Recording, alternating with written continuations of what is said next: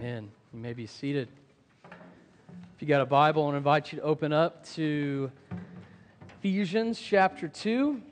Ephesians chapter 2 is where we're going to be this morning. And we've been going through this series called What We Believe. We spent the first few weeks talking about really the Trinity and looking at the Father, the Son, and last week we looked at the Holy Spirit. And this morning, we're moving into a little bit more of a conversation about, over the next few weeks, what does it mean to be saved? What does it mean to be saved? What does it mean to be a Christian? How do you become a Christian? Now, I know I'm talking to a room full of maybe those that have already made a decision like that to follow Jesus and to become a Christian, but I think these things are important for us to be reminded of. Paul often told churches when he was writing to them to remember the gospel, to be reminded of the gospel of Jesus, right?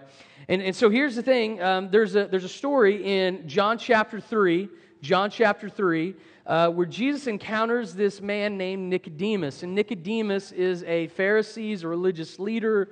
He's very high up. Later, we find out in the Gospel of John, same Nicodemus who actually helps pay for Jesus' tomb. All right, so he's a wealthy, well-known, kind of high up there religious leader for the Jewish people.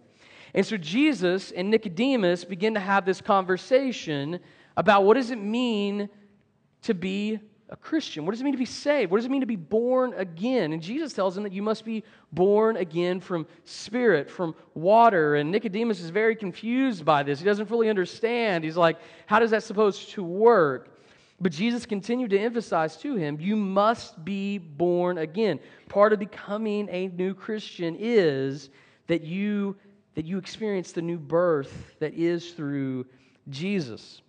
And so, in the same way, I want us to kind of talk through that question. We're going to use Ephesians chapter 2, but we're going to be asking the question this morning, what must I do to be saved? I think this is a question we all want to know. Nobody wants to sign up and say that I like being lost. Anybody like the feeling of being lost?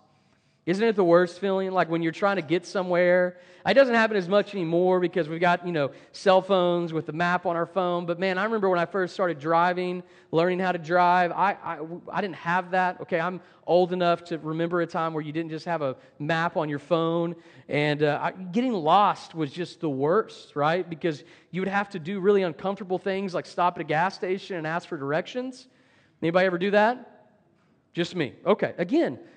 It must just be a pastor problem. I don't know. Maybe I'm the only one that got lost. But right, you'd have to go in. You'd have to actually... This freaks out more when I would talk to teenagers when I was a youth pastor. The idea of walking in and talking to another human being was like, hey man, that sounds like the beginning of a horror movie to me. Okay, I don't think I want anything to do with that. But we don't like being lost. We don't like the feeling of being lost. Every one of us would say, yeah, I want to know, what does it mean to be saved?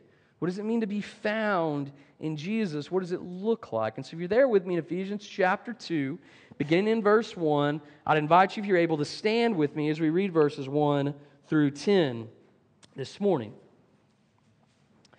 Here's what it says. You were dead in your trespasses and your sins, in which you previously lived according to the ways of this world, according to the ruler of the power of the air, the Spirit, now working in the disobedient. We too all previously lived among them in our fleshly desires, carrying out the inclinations of our flesh and thoughts, and we were by nature children under wrath, as the others were also. But God, who is rich in mercy, because of His great love that He had for us, made us alive with Christ, even though we were dead in trespasses. You are saved by grace. He also raised us up with Him. He seated us with Him in the heavens in Christ Jesus, so that in the coming ages He might display the immeasurable riches of His grace through His kindness to us in Christ Jesus. For you are saved by grace through faith, and this is not from yourselves. It is God's gift, not from works, so that no one can boast. For we are His workmanship, created in Christ Jesus for good works, which God prepared ahead of time for us. Jesus, we pray that as we open Your Word, that Your Spirit would illuminate our hearts and our minds to be able to understand what it is that You are saying to us through this text. I pray that You use me, speak through me, and as I communicate your word this morning. Jesus, we love you. We ask all this in your name. Amen. You may be seated. You may be seated. So Ephesians chapter 2 is an incredible passage. It just really lays out the basics of the gospel. And Paul starts out by saying this, and here's point number 1 this morning if you're taking notes. The first thing that we see is that we were all dead. We were all dead. That's the first thing Paul says, and you. Now notice, who's he talking to? He's talking to, obviously, believers in Ephesus. That's where this letter was written to, believers in Ephesus. And so he's telling these Christians, hey, you're saved right now, right? Like you're now found in Christ. You've been made new in Jesus. Your sins have been forgiven because of Jesus. But there was a point where you were dead. You were lost in your trespasses and your sins in which you previously lived. Paul wants to remind us of this. And I think this is important for us to be reminded of too. No matter how long you've been a Christian, it's important to understand that there was a point where you were not, right? Like there was a point where you were dead in your sin. You were dead in your trespassing. Now let's unpack here what Paul's talking about. The first thing he says, like I said, you're dead. Like if you're dead, you can't do anything, right? Like you can't do anything. You can't help yourself. Right? If I drove into Ada the other day and saw a dead deer on the side of the road. That deer's not getting up anytime soon and going anywhere. It's dead. It's going to need something outside of itself, right, to miraculously bring that thing back to life. It's gone. When we think about being dead in our sins and our trespasses, Paul wants us to see this picture that there was a point where we were completely lost and we were completely hopeless. We had no ability on our own to follow Jesus. We had no ability on our own to make a way to be righteous on our own accord because we were dead. And he says, what were we dead in? You were dead in your trespasses and your sins. Think of that idea of trespassing, right? It's to go somewhere that you're not supposed to go, right? It's to kind of go outside of what's been the marked boundaries in order for you to go. Trespassing, when we trespass in God's mind, we go where we're not supposed to, and often we may take what we're not supposed to take. We see this in the very beginning, right? In the garden. God gives Adam and Eve very clear commands. You may eat from any tree in the garden, except this one. And what do? They go and they trespass. They go against God's will and God's standard. The idea of sin comes from this Greek word harmatia, which means to literally miss the mark. To miss the mark. I think it's bow hunting season right now. I'm not a hunter. Okay, I'm not going to pretend to be one. But I have shot a bow and arrow, and about like a year ago, my pastor at the previous church, they were out back. Waterloo was kind of out in the country, so don't worry, this wasn't in the middle of Edmond, us shooting like this, arrows at people or anything. But we're back there, and he's like, hey, Steve, you want to shoot this bow? And I'm thinking like, yeah, how hard can it be, right? Well, I, rear back and fling one like way past the target, right? I mean, it doesn't even hit the big hell bay. I can't even say that word. I'm going to say, John a blank, thank you. So it doesn't even hit the big hay bale there. It just completely flies right over it. I mean, like by almost a mile. Like to the point that I thought, I think I might have killed somebody. I don't know. Like I need to go find out and check because that thing went way in the opposite direction it's supposed to go. This idea of sin is this idea that we've missed the mark. We've come up short of God's will. Because if we believe that God's the one who created the heavens and the earth, then God has created it to operate in such a way, according to His will, according to His law, according to His rules. And here's the thing, is we see in that story of Adam and Eve, sometimes we go, man, is it really fair for us to just get, for all these consequences of Adam and Eve to follow on us? But when we think about it, we make the same decision that Adam and Eve made, sometimes daily, weekly. Their decision was, I don't care about God's will, I'm going to do my own will. I don't care what God says, I'm going to do whatever I want to do. I'm going to build my own kingdom instead of furthering the kingdom that God had given them to rule and to reign over in the beginning. And here's the thing, is just like their decisions, there was disastrous consequences. Humanity, right, falls into sin. I mean, like we see it, like as soon as they get out of the garden, you have two of their kids, one murders the other. Like there's automatically consequences to their sins, and that consequence is death. The relationship between God and man has been severed. The relationship between human beings is altered in a terrible, terrible way. There's conflict between God and man. There's conflict between man and his fellow man. There's conflict. We've seen that all throughout human history. There's something really wrong with our condition and our nature because of sin, because sin has marred us. And here's what Paul wants these believers to know. He's like, listen, all of you have sinned. All of you have fallen short of God's glory. All right, that's what Romans 3:23 says. We've all sinned. We've fallen short of God's glory. You are all dead in your trespasses. And Paul gives a couple markers of like our condition. He says, first, you used to walk according to the ways of this world, according to the ruler of the air, the Spirit now at work in those that are disobedient. What Paul wants us to understand is that there used to be a way that you lived. You used to walk according to the ways of this world, according to the rule of the air. Who's he talking about? He's talking about the devil. He's talking about the enemy. Paul says in another letter in Colossians chapter 1 that we've been rescued from the dominion of darkness. We've been rescued into the kingdom of the Son that he loves. Here's the thing is, before Jesus, we were influenced not by the Holy Spirit, but by the enemy. Not by the kingdom of God, but by the kingdom of darkness. That's what we were influenced by. Remember last week we read Ephesians chapter 5 together, and Paul tells them, hey, don't get drunk on wine, but be filled with the Spirit. What Paul is reminding them here in Ephesians chapter 2 is there was a point where you were under the influence of something that was the enemy. And that enemy led you astray. Your understanding of God was darkened. Your mind was darkened. Your spirit and your soul were darkened and marred by sin. Before Jesus, that's the influence we were under. And Paul says you used to live among them. And what is another marker of that? Not only did you walk according to them, but what that typically looked like is carrying out every inclination of our flesh and thoughts. In other words, you did whatever you wanted to do and you lived however you wanted to live, repeating the same sins of Adam and Eve over and over and over again. Whatever sounds good, whatever feels good, I'm going to do, and I'm going to live in that vein. And now Paul's saying, now because you're in Jesus, you've now been made alive in Him. Here's point number two. Point number two. We are all loved by God. We are all loved by God. This is a pretty bleak beginning to chapter 2. Like if you're just reading this like letter from Paul for the first time, you're reading like you were dead in your trespasses and sin, which you previously lived according to the ways of the ruler of the air.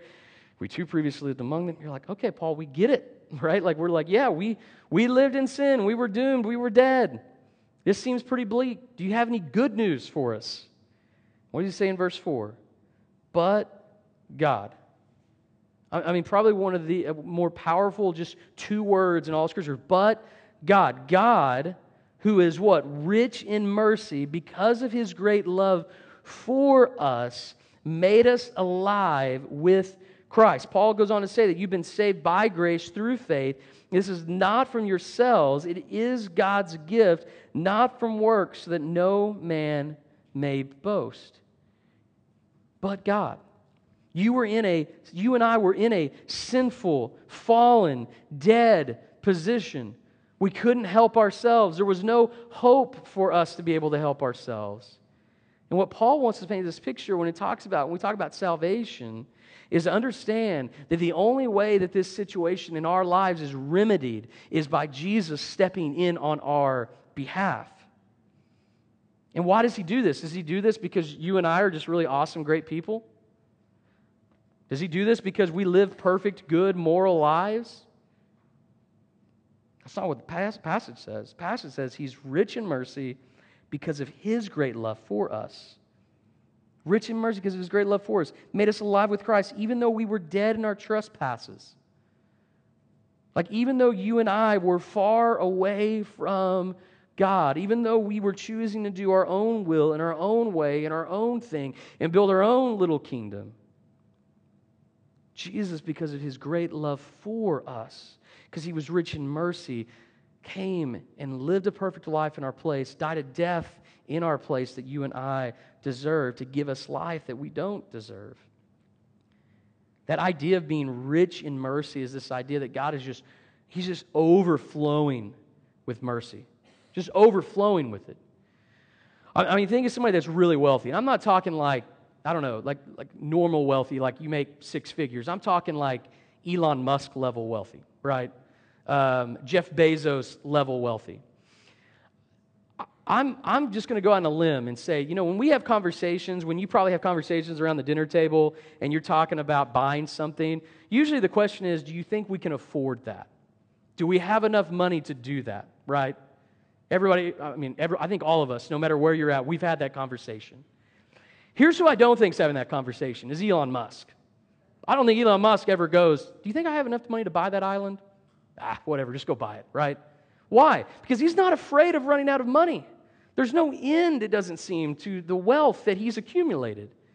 Now, on a much grander and greater scale, the picture that Paul's trying to paint is God isn't going to run out of grace and mercy for us and forgiveness of sin anytime soon. He's rich in it. He literally overflows. He has an overabundance of it to give to us and to display and to show to us. Our lives are meant to be lived in this reflection of this incredible grace. That's what he says in verse 7, so that in coming ages he might display this immeasurable richness of his grace through his kindness to us in Christ Jesus. What's Paul saying? He's like, literally, your life as believers is to show off God's richness in mercy and grace. That's how your life should be lived.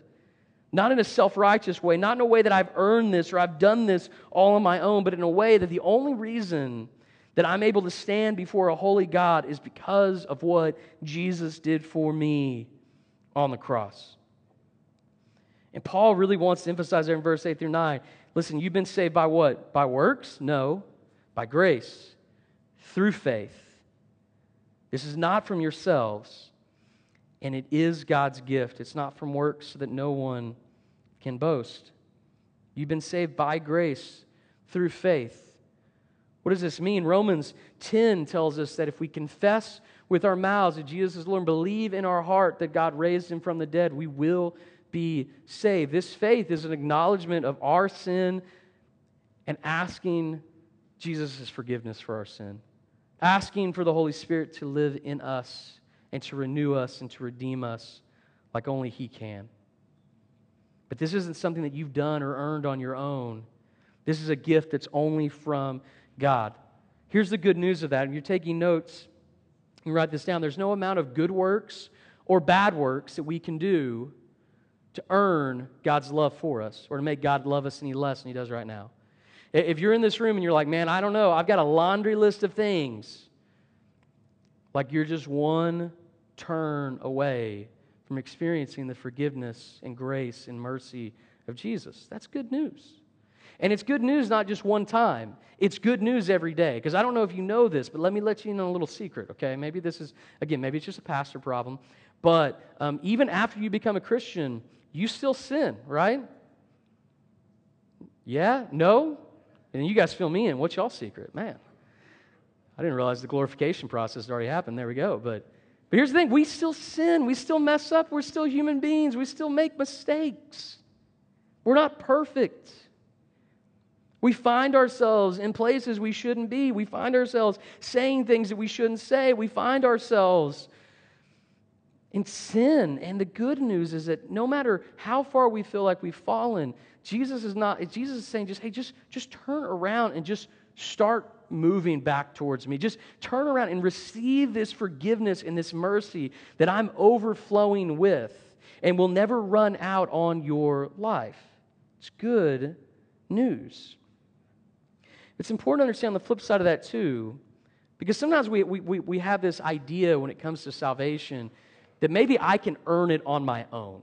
Right? I can earn it on my own if I do enough good works, if I do enough good things, if I check enough boxes. But here's the reality we see from Scripture, again, is there's no amount of good works that you and I can do to earn this love. There's no amount of good works that we can do to earn this salvation. There's just not. Isaiah tells us that our righteousness is like filthy rags before God's sight. That seems a little harsh, right? But what does that mean? That means on your best day, in God's sight, it's still pretty bad, even on your best day. Now, why is that? Now, I've used this example before. I'm going to use it again, and hopefully it helps connect some dots. But the standard by which our lives are judged is whose standard? It's God's standard. It's God's holiness. It's His perfection. That's what our lives are judged by. How do we measure up to that, right? That doesn't make us like a bad person. Maybe that to everybody else. Sometimes we hear that and we're like, well, I'm a pretty good person. You might be a pretty good person. But the reality is you're not being judged according to the person next to you. That's not the standard you're being judged by. God is measuring you against His own standard, which is perfect and holy. The only standard worthy to be measured against. Now, I've used the example before, but if you took a basketball player from here, right, here in Allen, Oklahoma, really good basketball player, maybe the greatest that's ever played at Allen High School. Maybe you took them up to a big school up in Tulsa or Oklahoma City or some 6A school. They might actually still be pretty good. They might actually make the team up there. They might lead the team in scoring. I don't know. They might be really good. You go take them to a D1 school. You can fill in the blank. I won't pick one for you, okay? But you take them to a really good D1 school, and maybe they're still pretty good, but they're not good enough to get in the starting lineup. They're good enough to come off the bench, but that's about it. Now take that same kid and put him in front of Michael Jordan in his prime. Guess what that kid's going to look like? He's going to look like the worst basketball player that's ever played.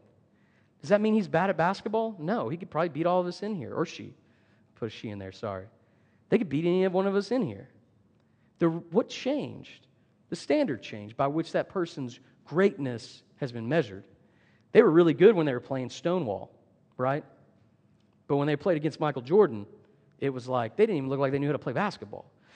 The reason I'm using that example is for us to see that when we're measuring our own goodness, sometimes we do it against other people. Well, I'm not as bad as so-and-so. And you may very well be right. But the bad news is that's not the standard by which the Creator of the universe is judging you by. He's judging you by a perfect, holy standard that you and I can never live up to.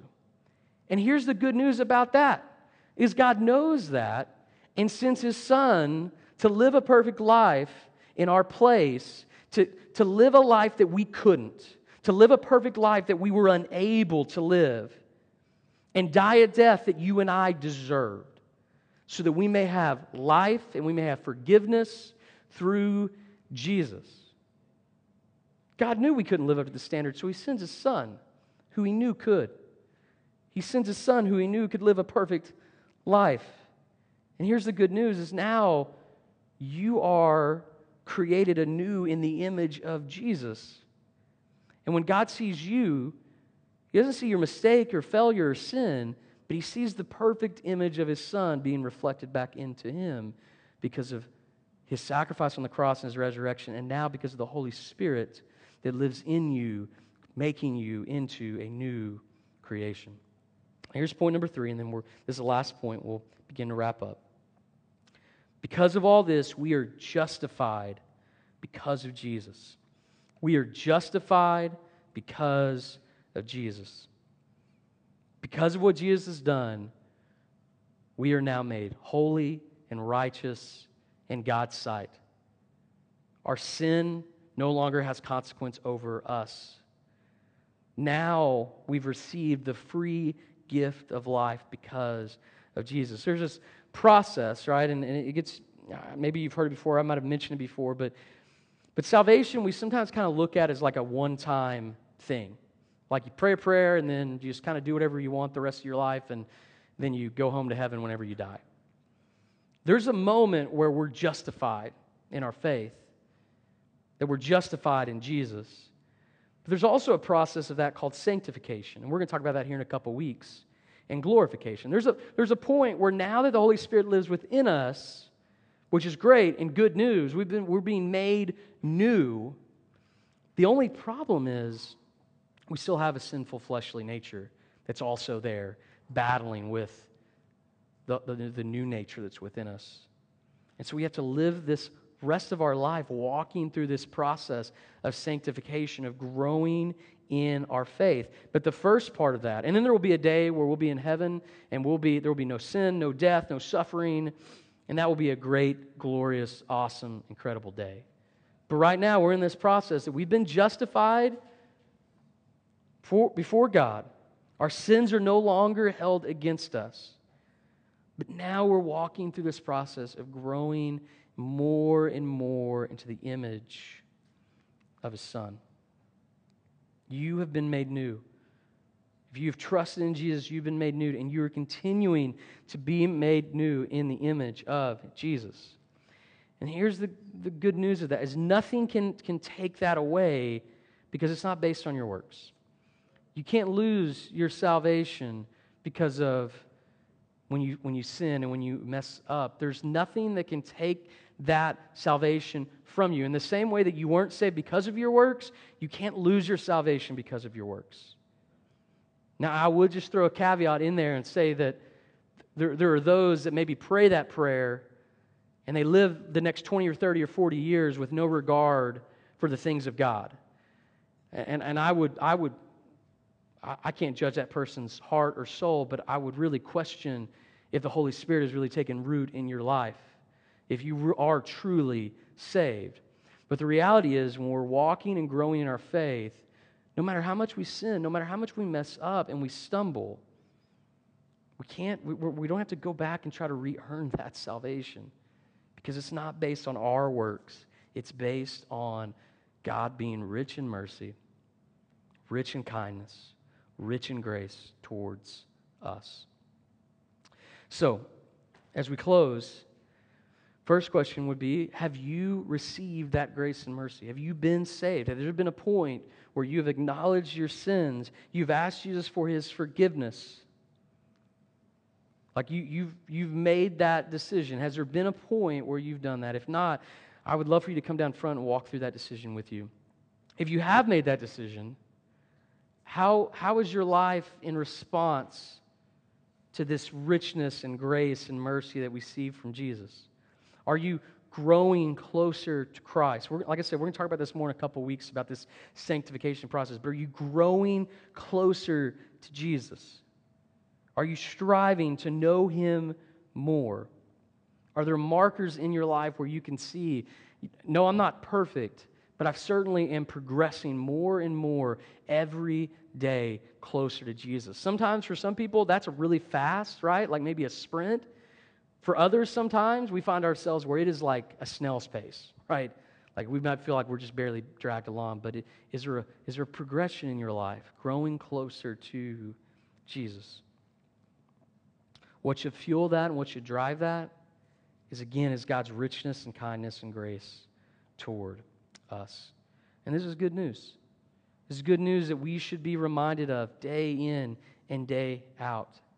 Whether you've been a Christian for 5 years or 50 years, the good news of the gospel still continues to stand, that Jesus loves you, not based on anything good or bad about you, but He loves you based on His love and richness and kindness that He has for us, demonstrated on the cross. Let me pray for us, and then we'll have a time of response together.